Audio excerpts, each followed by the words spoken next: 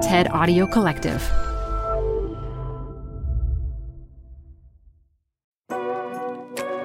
Last month, the UK set a new record high of 104.5 degrees Fahrenheit during a heat wave that scorched the nation. Citizens were encouraged to stay home, seek shade, and hydrate. For the first time ever, parts of the UK were placed under an extreme heat warning. And despite those precautions, about 1,000 deaths have now been attributed to the blistering temperatures. Extreme weather events like this one are becoming more common and more extreme around the globe. From heat waves to wildfires to floods to hurricanes. And experts agree that these shifts can be attributed to climate change. The reality is, the climate crisis is here, and it's not looking good.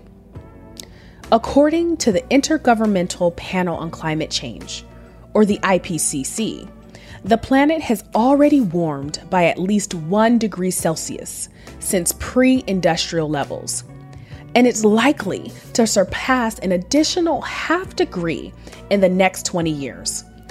For context, 1.5 degrees of warming is projected to cause more heat waves and other extreme weather events that are more severe. And at 2 degrees of warming, heat extremes will become even more threatening to agriculture and health. We know human activity is driving this phenomenon, and it will be human action that determines how things proceed from here. We don't have time left to avoid the crisis. But that doesn't mean there's no reason to hope for a better, greener future. In fact, now is the best time to get serious on our efforts to address the climate crisis. Because while we might not be able to avoid all the consequences of a changing climate, we can mitigate the most serious consequences. And the first place a lot of people can take action is locally.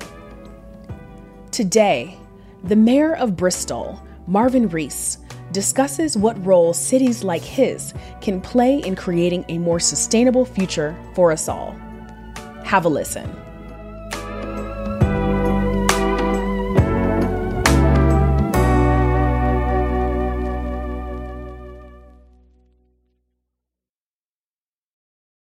Tired of unnecessary payroll errors? Stop them in their tracks. With Paycom, employees do their own payroll. They're able to identify errors and fix them before submission, right in the app. Because no one can afford for payroll to be wrong. Not HR and payroll teams, not leaders, and definitely not employees. Shorted paychecks, timesheet corrections, unentered sick days, missing overtime hours, and expense mistakes are, well, unnecessary for everyone. Manage the process to make payday right with Paycom. Learn more at paycom.com/soundrise. That's paycom.com/soundrise. This episode is brought to you by Progressive Insurance. Whether you love true crime or comedy, celebrity interviews or news, you call the shots on what's in your podcast queue. And guess what? Now you can call them on your auto insurance too with the Name Your Price tool from Progressive. It works just the way it sounds. You tell Progressive how much you want to pay for car insurance, and they'll show you coverage options that fit your budget. Get your quote today at Progressive.com to join the over 28 million drivers who trust Progressive. Progressive Casualty Insurance Company and Affiliates. Price and coverage match limited by state law. I have one of the biggest honors that I think any politician could have, and that I was elected the mayor of the place in which I was born and brought up. So that's Bristol in the UK. Well, thank you. And it's a big job, from education to housing, to budgets, to trash collection, to protests, to counter-protests. Cities are complicated organisms. They can be tumultuous, and they can be full of contradiction. And as the mayor, I am the accountable person within Bristol. The buck stops with me. And that sometimes is even for issues over which I have very little real control or power. And that's fine. That's life. But I have another constituency to whom I'm accountable, and that's one that is within my city, but reaches beyond my city boundaries. And that's the planet and the 7.9 billion other people who depend on it for their survival. We've got ourselves into a situation where it would take 1.7 Earths for our current way of living to be sustainable. So something's got to give. And I think we all know we ain't getting any more Earths, right? So inevitably, it's us who need to change.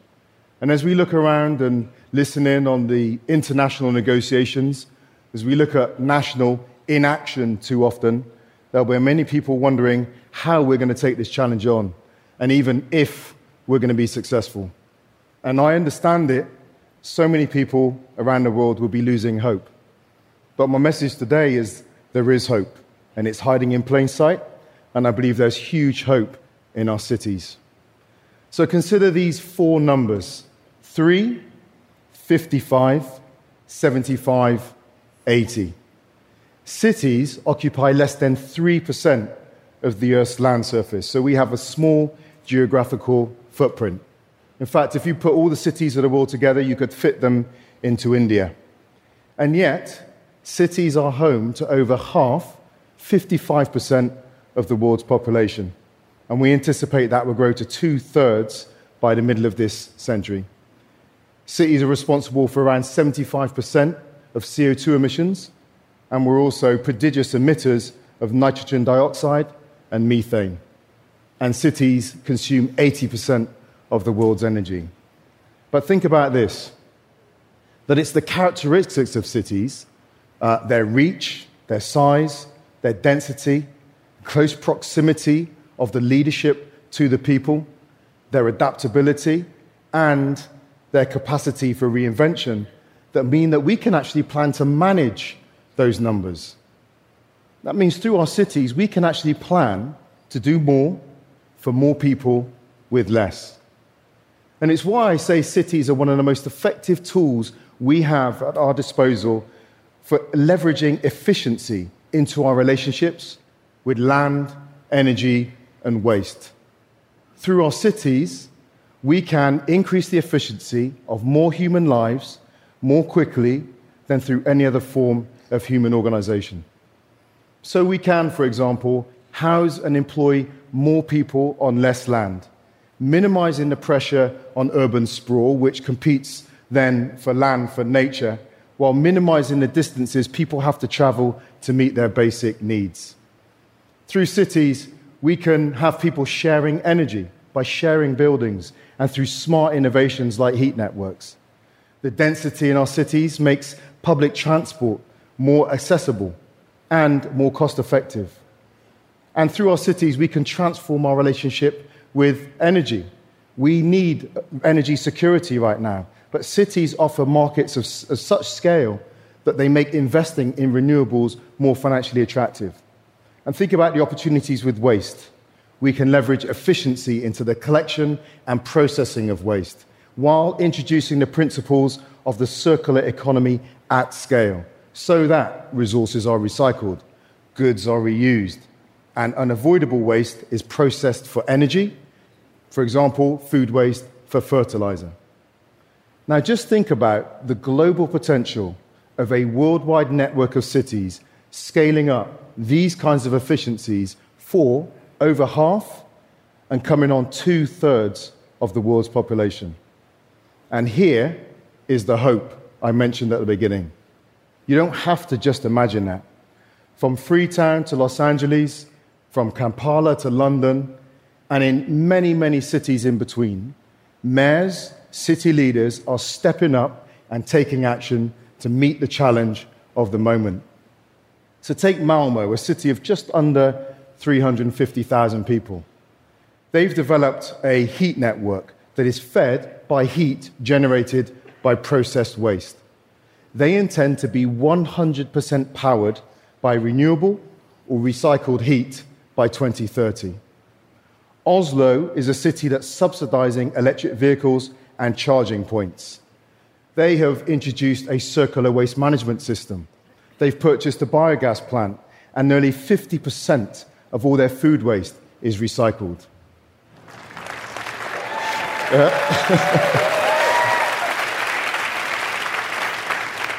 Singapore is one of the densest cities in the world, but they are a model of green planning. In recent years, they've introduced huge freshwater reserves and urban gardens that act as the lungs of the city. And I have a huge amount of admiration for Bogota as well, one of the densest cities in Latin America. They've introduced a bus rapid transit system. They're making walking and cycling more accessible, and today have one of the largest fleets of electric buses in Latin America. And while I have the stage, let me show off a little bit about my own city, Bristol, home to 465,901 people, one of whom is here today. We have a fantastic reputation for being one of the greenest cities in Europe. In Bristol, we have a housing crisis. We must build homes. But we're very conscious of the fact that the kind of homes we build and where we build them will be one of the biggest determinants of the price the planet pays for our growth. So we're focused on delivering net zero homes at higher density on old industrial land in the middle of the city. This allows us to relieve the pressure for urban sprawl. It allows us to design in active travel and design out car dependency. We're even taking action on the climate consequences of the humble toilet. Across our public housing stock, we are replacing bathrooms, and we're taking the opportunity to replace the fittings with more water-efficient alternatives, more water-efficient showers, sinks and taps, and more water-efficient toilets. So not all climate change action is full of glamour, is it? But we mayors are not just focused on what happens inside our city boundaries.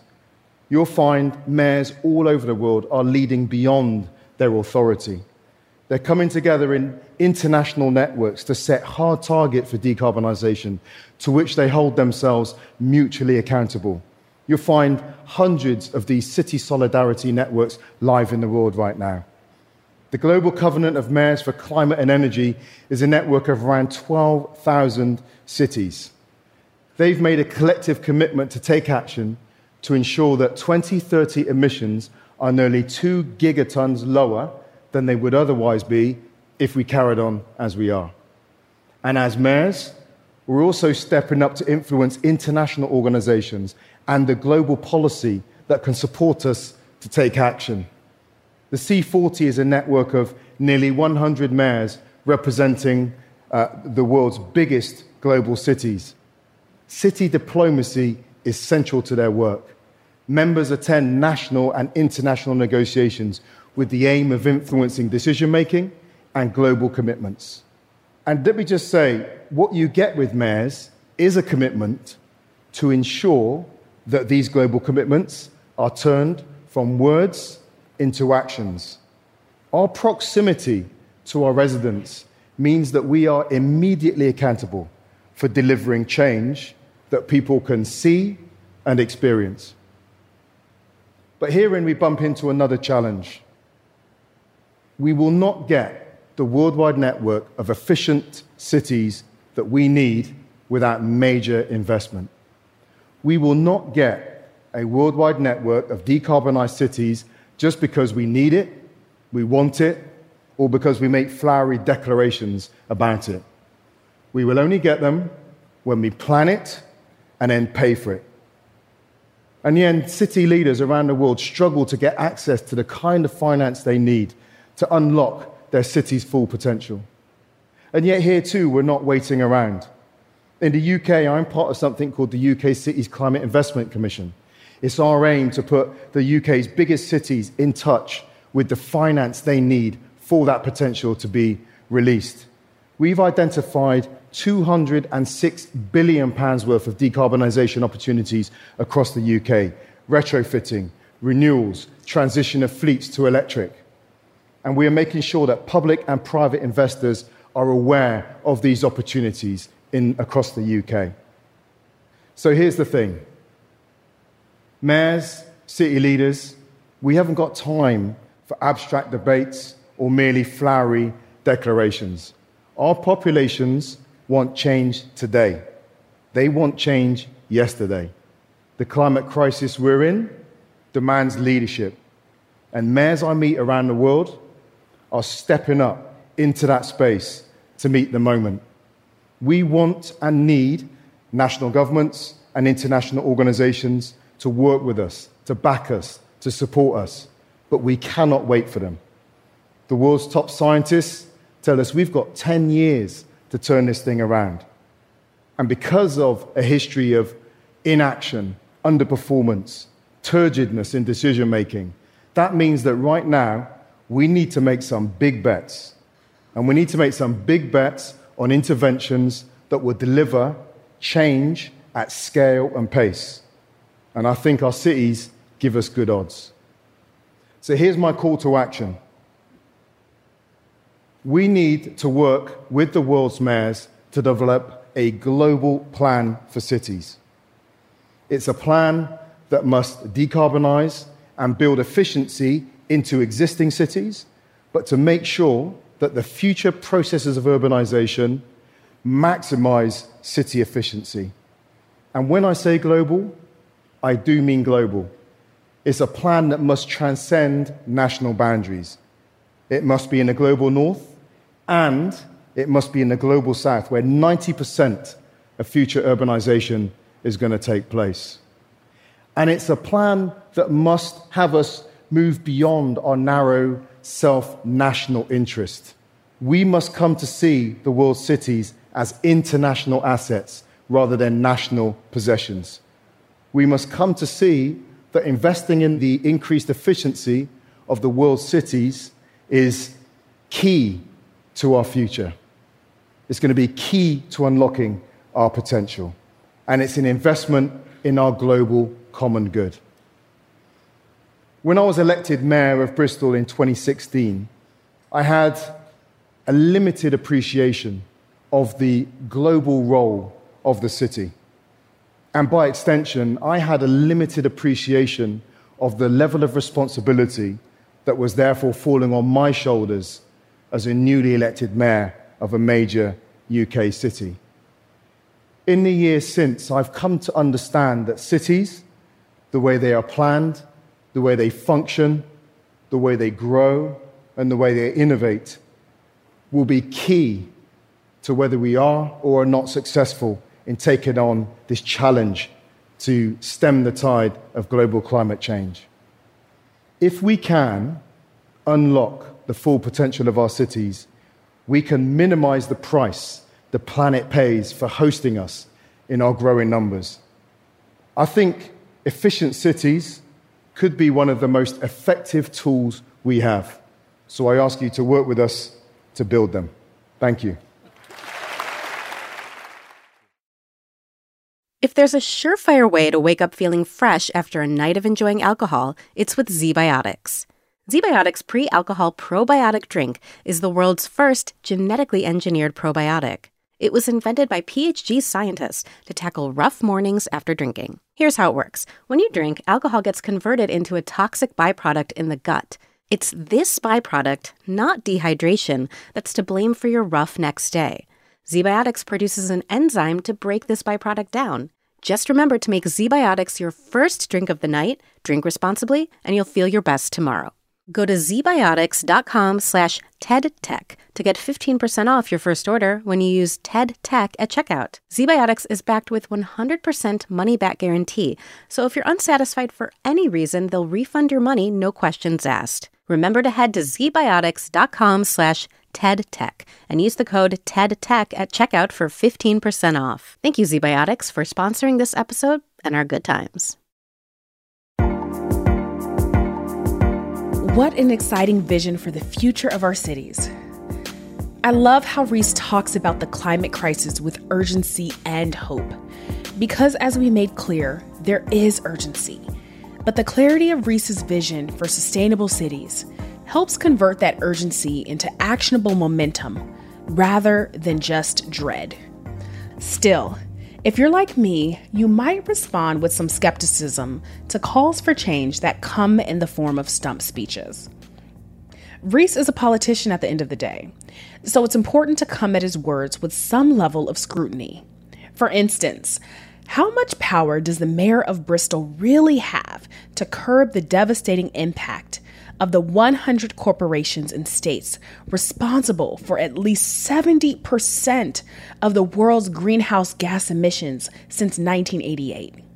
How much power does any mayor have to reduce the carbon footprint of the U.S. military, one of the largest climate polluters in history?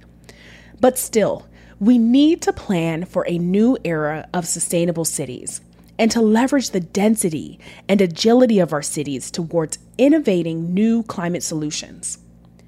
But even in the best case scenario for Reese's vision, there will still be a lot of work to do and a lot of stakeholders to bring on board. So I want to leave you with a few additional points to consider. Climate change and leadership is also about uniting the people, supporting everyday citizens to make changes on an individual level. Cities are successful when residents have affordable housing, good education, green space for recreation, access to healthy food options, and wages that can sustain families. One area that Reese would like to see highlighted more is the expansion of walkable cities. Effective and efficient transportation can play a tremendous role in economic mobility, growth, and reduced emissions, no matter where cities and their residents land on the economic spectrum. Better transit options means people can take rapid bus transit to affluent communities for higher wages. Elders can have access to more options for accessing important services. And something as simple as updated bus shelters can double as beautification efforts, not to mention reducing what we pay at the pump. I love how in cities like Charlotte, transportation advocates and city officials worked together to increase protected bike lanes and create paths for safe pedestrian traffic. More solutions like those will mean we can keep working towards a more sustainable future, just like Reese said.